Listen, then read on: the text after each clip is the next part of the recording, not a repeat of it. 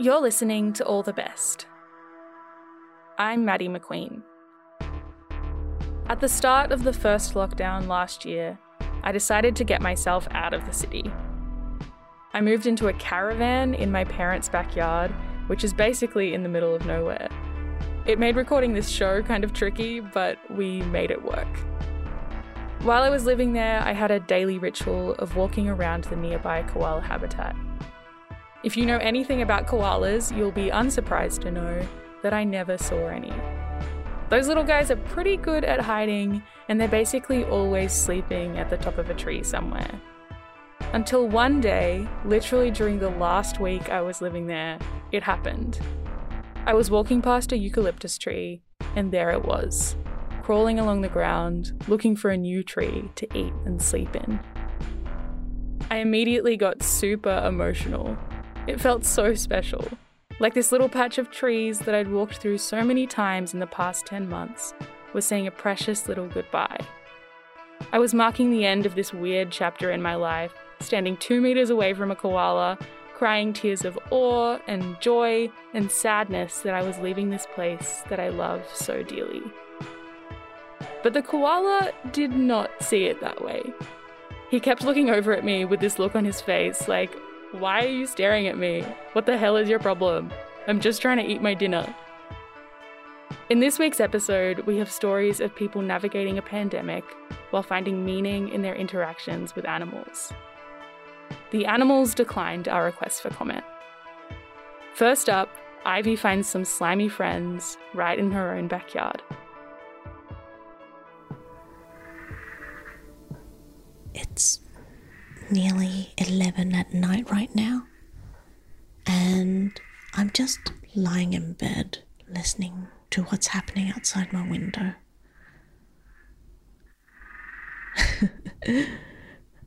For about 4 months now, as soon as the sun comes down, my whole neighbourhood absolutely erupts in frog caws. Let me open the window real quick.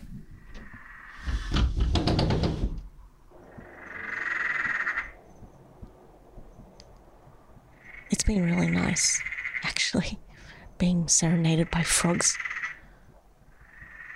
I wonder what types of frogs they are, though.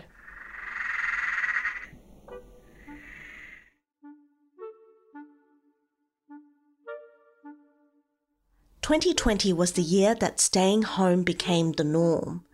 But even after the lockdown restrictions began to ease in Sydney, I found myself disinterested in anything beyond the front door.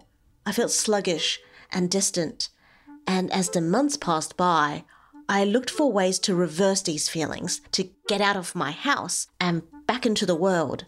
That was when I found this project that was so charming, it knocked me out of my haze. I decided I was going to leave the confines of my house to find and track snails. But why? Partly because I think they are so remarkable. They're getting up to all sorts of really interesting things right under our noses. This is Tom Van Doren, an associate professor at the University of Sydney. He's a field philosopher, and the snail homing project is his brainchild. They're tasting the air and the ground, and they're picking up on these chemical cues, and that's how they're orienting and navigating. And so that's obviously a big part of this snail project, because we're asking people to move snails around and to see whether they come back. And so at the heart of that is this question of, well, how do snails do that? How do they navigate and orient themselves in the world? Tom told me that the introduction of tracking animals was a turning point in how we studied their behaviour. One of the really interesting things in the history of the study of animal behaviour, which is something that really interests me in my work, is that there's a real change when people started to band birds, for example, to put little metal bands on their legs and to mark animals in other ways, not non-invasive ways, hopefully, and to be able to identify them individually. And when you do that, which is what you'll be able to do with the snails, you begin to be able to think about and understand their day-to-day lives. Is this the same snail that you're seeing each day in this spot? Where does it go to? If you move it, does it come back? So I have here a pamphlet from the Snail Homing Project with a list of instructions of what to do. Step 1, locate some resting garden snails. It says that the best places to find them are dark, cool, damp places, such as under pots or among leaves in the undergrowth. Step 2, carefully mark the snail shells once you find them with a non-toxic marker so you can track them down later. And then step 3, move the snail some distance away very carefully and then make a note of where you found them, how you marked them, and where you moved it. And then in the next couple of days and weeks, keep checking back to see if the snails return to the same area and make a note of their movement and patterns.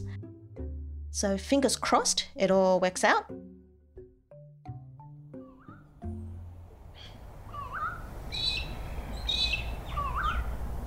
It's about 6 a.m. I'm never in my garden this early. Okay, this is day 1 of hunting for snails. I'm in the middle of my backyard right now, and I'm just having a really close look. I've been walking around checking the pots, near the fences, in the undergrowth. Nothing so far. The goal of Urban Naturalist is really just to find a way for people to take time to observe nature in their cities, record what's there, and really find ways for people to connect with nature and, most importantly, share their stories. That's Professor Dieter Hokulai from the School of Life and Environmental Sciences at the University of Sydney. He studies how nature responds living in cities. So basically slowing down, observing and trying to understand not only who's living in our cities, but what they're doing is a really big goal for the urban field naturalist. Professor Hokulai says everyone can be an urban field naturalist with these simple steps. Slow down, observe, record and collect, and ask questions. And then you can share your encounters with nature on the website.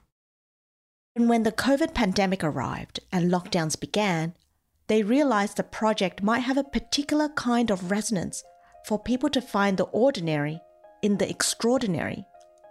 And that is definitely happening. There's been a spike in interest, and on the website, people are writing about discovering patches of fungi in Canada and sunbirds nesting in laundry in India.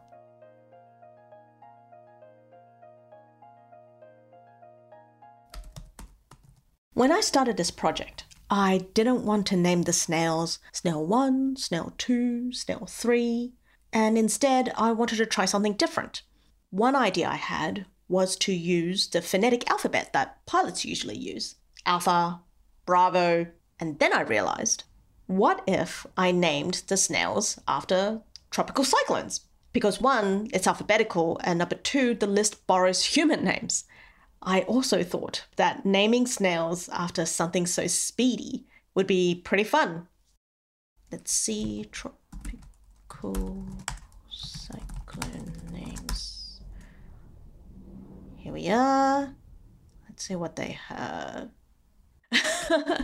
So the first name on the list for Australian Ranger names is Annika. And then we have Billy. I think this is going to be the list that I use. I think I'm pretty set. I've got my names. I've got my markers right here to use. And I've got the list of instructions. And now to find some snails. Snails have some pretty important ecological roles, and it depends on the species. A lot of the ones that are more familiar to us are eating living vegetation, and often in ways that annoy us, like our lettuces and our veggies. Here's Professor Tom Van Doren again. Perhaps one of the most important things snails do in the ecosystem is to actually be eaten, which is not a very glamorous ecological role, I suppose. They're an important source of food for all sorts of animals, especially birds. I also realised after talking with Professor Hokulai that I knew nothing about the variety of snails that exist across the country. Australia's got an enormous number of native snails as well, something like about 2,500 species of native land snail. And these things they come from a really wide and diverse group of families. About 100 of them are listed under our threatened species legislation. So there's a large chunk of them that have got the same protections as a koala or a swift parrot or one of these sorts of animals that's more iconic. It's day 14 of looking for snails. I haven't had much luck, sadly. I've been looking all the possible places every morning, but nothing. They're definitely around though. I'm looking at the pavement now and these little squiggly silvery trails. That means that they've been out and about. Maybe I'm not looking hard enough. I was starting to worry that I would never find one of these invasive creatures. It has been really dry and hot in Sydney lately. Maybe that's it?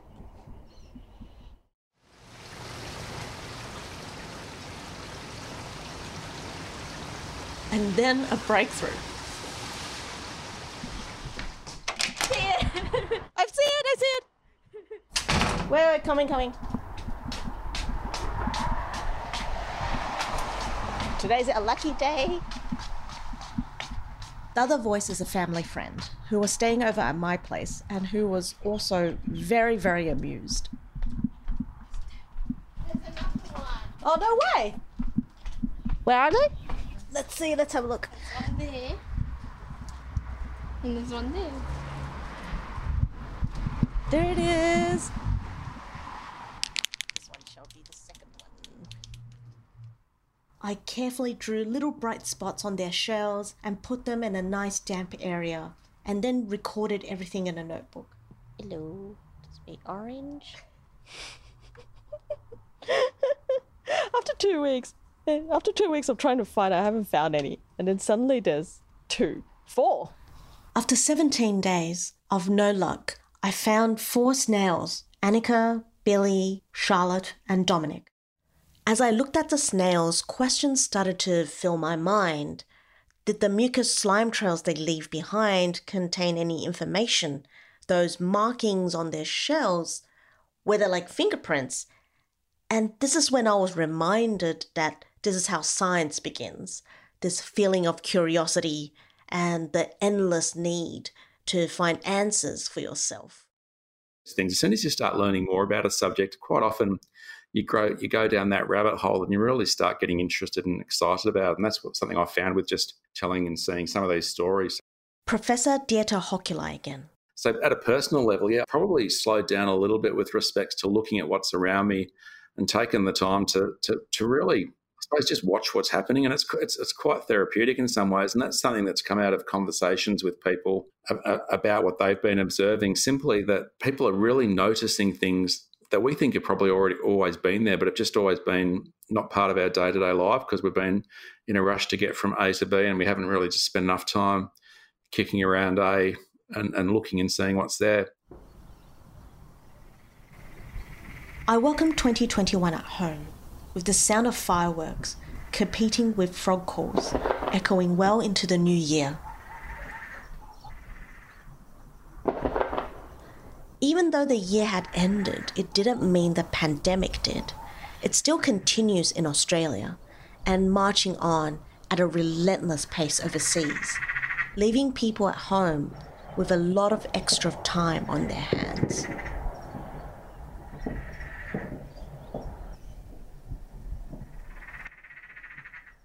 I never saw Annika, Billy, Charlotte, or Dominic ever again. But in the end, I think I did achieve a little what I set out to do, interacting a bit more with the outside world and appreciating a bit more the smaller things in life. I still go outside to patrol the garden, hoping to see, at the corner of my eye, a shell with a bright pink spot. Also, I found out recently that the name of the frog in my neighbourhood are most likely parents' tree frogs. But they also have another name. The maniacal cackle frog. Isn't that the greatest thing that you've ever heard? That story was produced by Ivy Shee.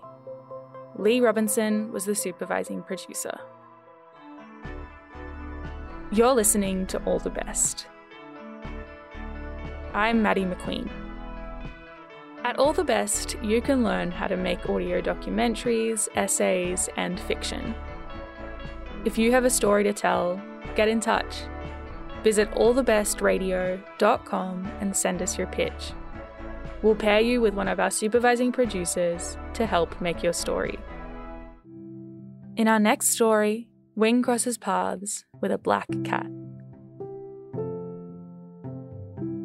The first time I saw Alexander, I knew I would fall for him.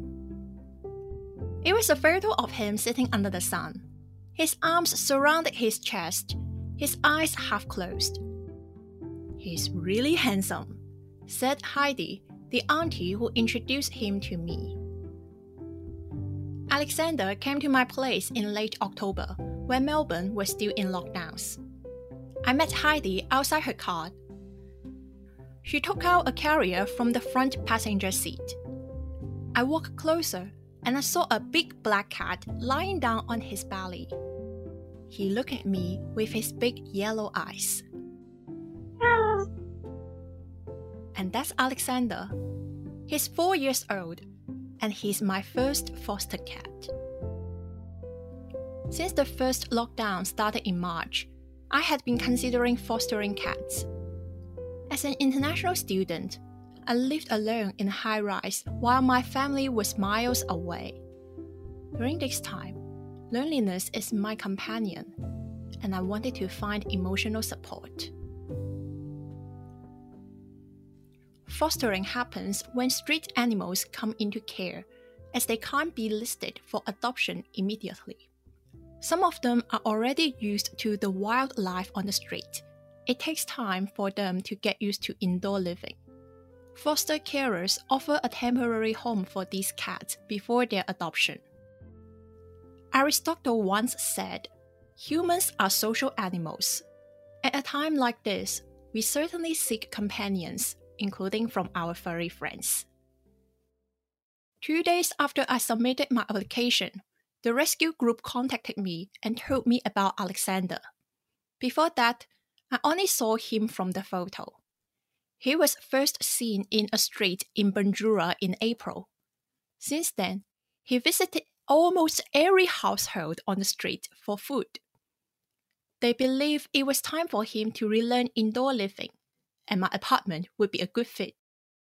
I named him Alexander because I wanted him to be as brave as Alexander the Great. At first, Alexander hid under the sink in my bathroom. He was just de-sexed and a bit unsure about the new home and me. "Alexander, Alexander, Alex, look at me, Alex, look at me." But a day later, he started stretching the bathroom door, demanding to have a tour of my place. He walked cautiously, tail pointing down. And 2 hours later, after I returned home, I found him sitting on the couch, legs stretching out. He heard the noise, turned his head to me as if he was the king. Once he saw me, he climbed down from the couch, walked around me, and rubbed against my legs. He even licked my foot. It was a tremendous feeling. The moment when Alexander touched me, it was like something was connected. Since the second lockdown began, I had been feeling isolated from the world. I sometimes even felt I was living in a boundless dark room. I forgot the existence of time and space, and the fear that I would never be able to reach people hovered over me all the time. But the touching from Alexander was magical.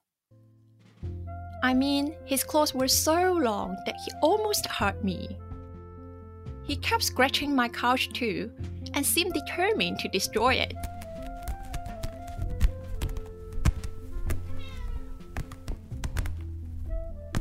But despite all this, Alexander's presence and his action were like a message. It meant I wouldn't be alone for the rest of the lockdown. And for him, my companionship could also be healing. Alexander was scared of being left at home. He followed me everywhere. When it came to my sleeping time, he would jump on the bed but rest on its edge so that he could stay without disturbing me. It's still unclear why Alexander appeared in the street alone. But usually there could be two reasons. Some people might lose their cats when they move out, or they couldn't afford their pets, and rather than sending the cats to shelter, they just dumped them on streets. But whatever reason it was, he was abandoned, and he had a tough life.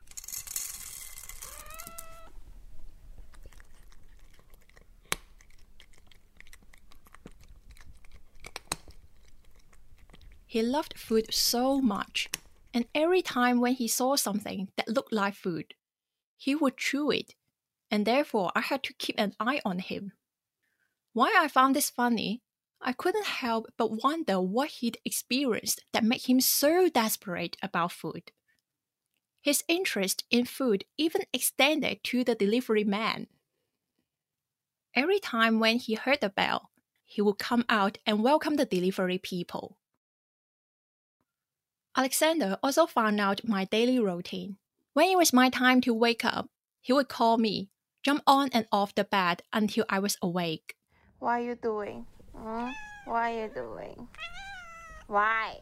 When I was working, he would quietly sit next to me or sometimes sleep on my lap. When I was out for groceries, he would see me off at the door. And when I came back, even before I inserted the key, I could hear him mewing on the other side. Alexander and I didn't understand each other's languages, but it seemed there was a line that drew us together.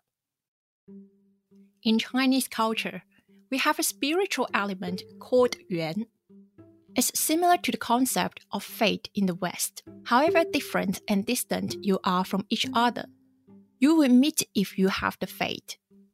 If you don't have the fate, whatever efforts you make are just a waste of time.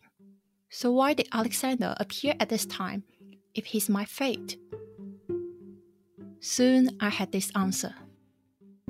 It was Saturday night, I remember. Someone I saw as a friend for 4 years suddenly disconnected me from social media. I was later told that they felt annoyed to see my messages, even if the latest message I sent to them was just a check-in during the lockdown.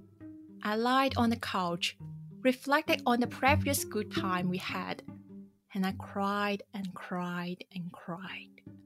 The lockdowns certainly had been a special examination for relationships, and sometimes the outcome could be heartbreaking. All of a sudden, I felt something jump on. It was Alexander. He climbed up and then sat down closely next to my shoulder. He looked at me, moving even closer. I raised my hand, wanting to touch him, but he suddenly bit me.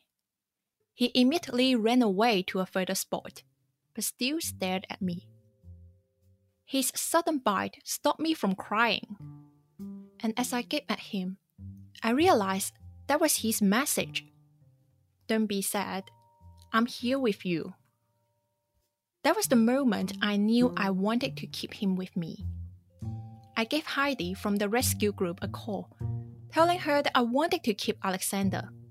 Then I lied on the floor, watched Alexander and reflected on the magical bond we had. It was like the empty hole in my heart was filled. A feeling and belief that from now on, I am no longer lonely because of him. A few days later, I received a long rejection message from Heidi. She explained it took great effort for the group to rescue a cat. As a temporary resident, I would be likely to return home one day, and they worried about the long-haul flight that Alexander might need to suffer. Even if it was a small possibility, they didn't want to lose him. Me either.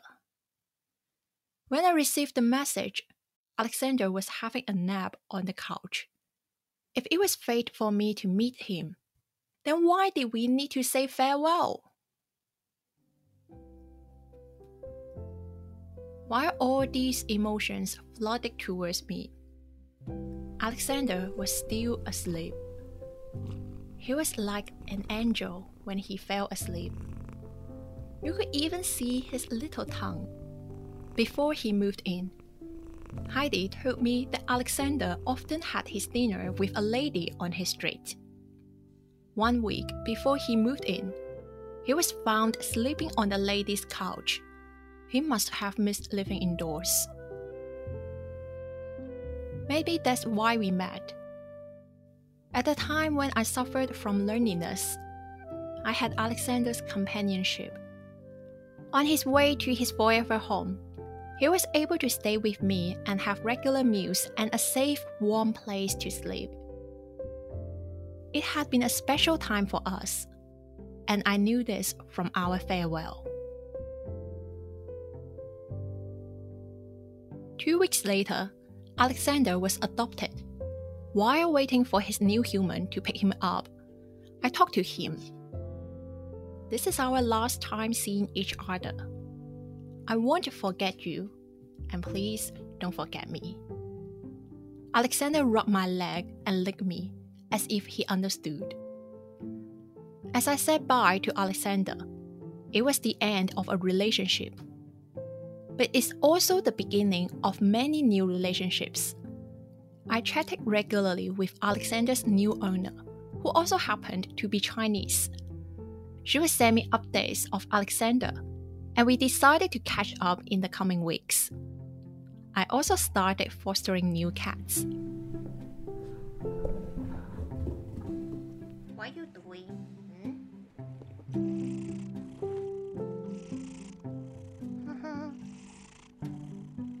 Did you just purr? Sometimes I still miss Alexander. I once Googled about cats' memory, and it seems they do remember who has fed them. I hope Alexander would remember me. And that's how our yuan continues, packed away in the treasure boxes of our memories.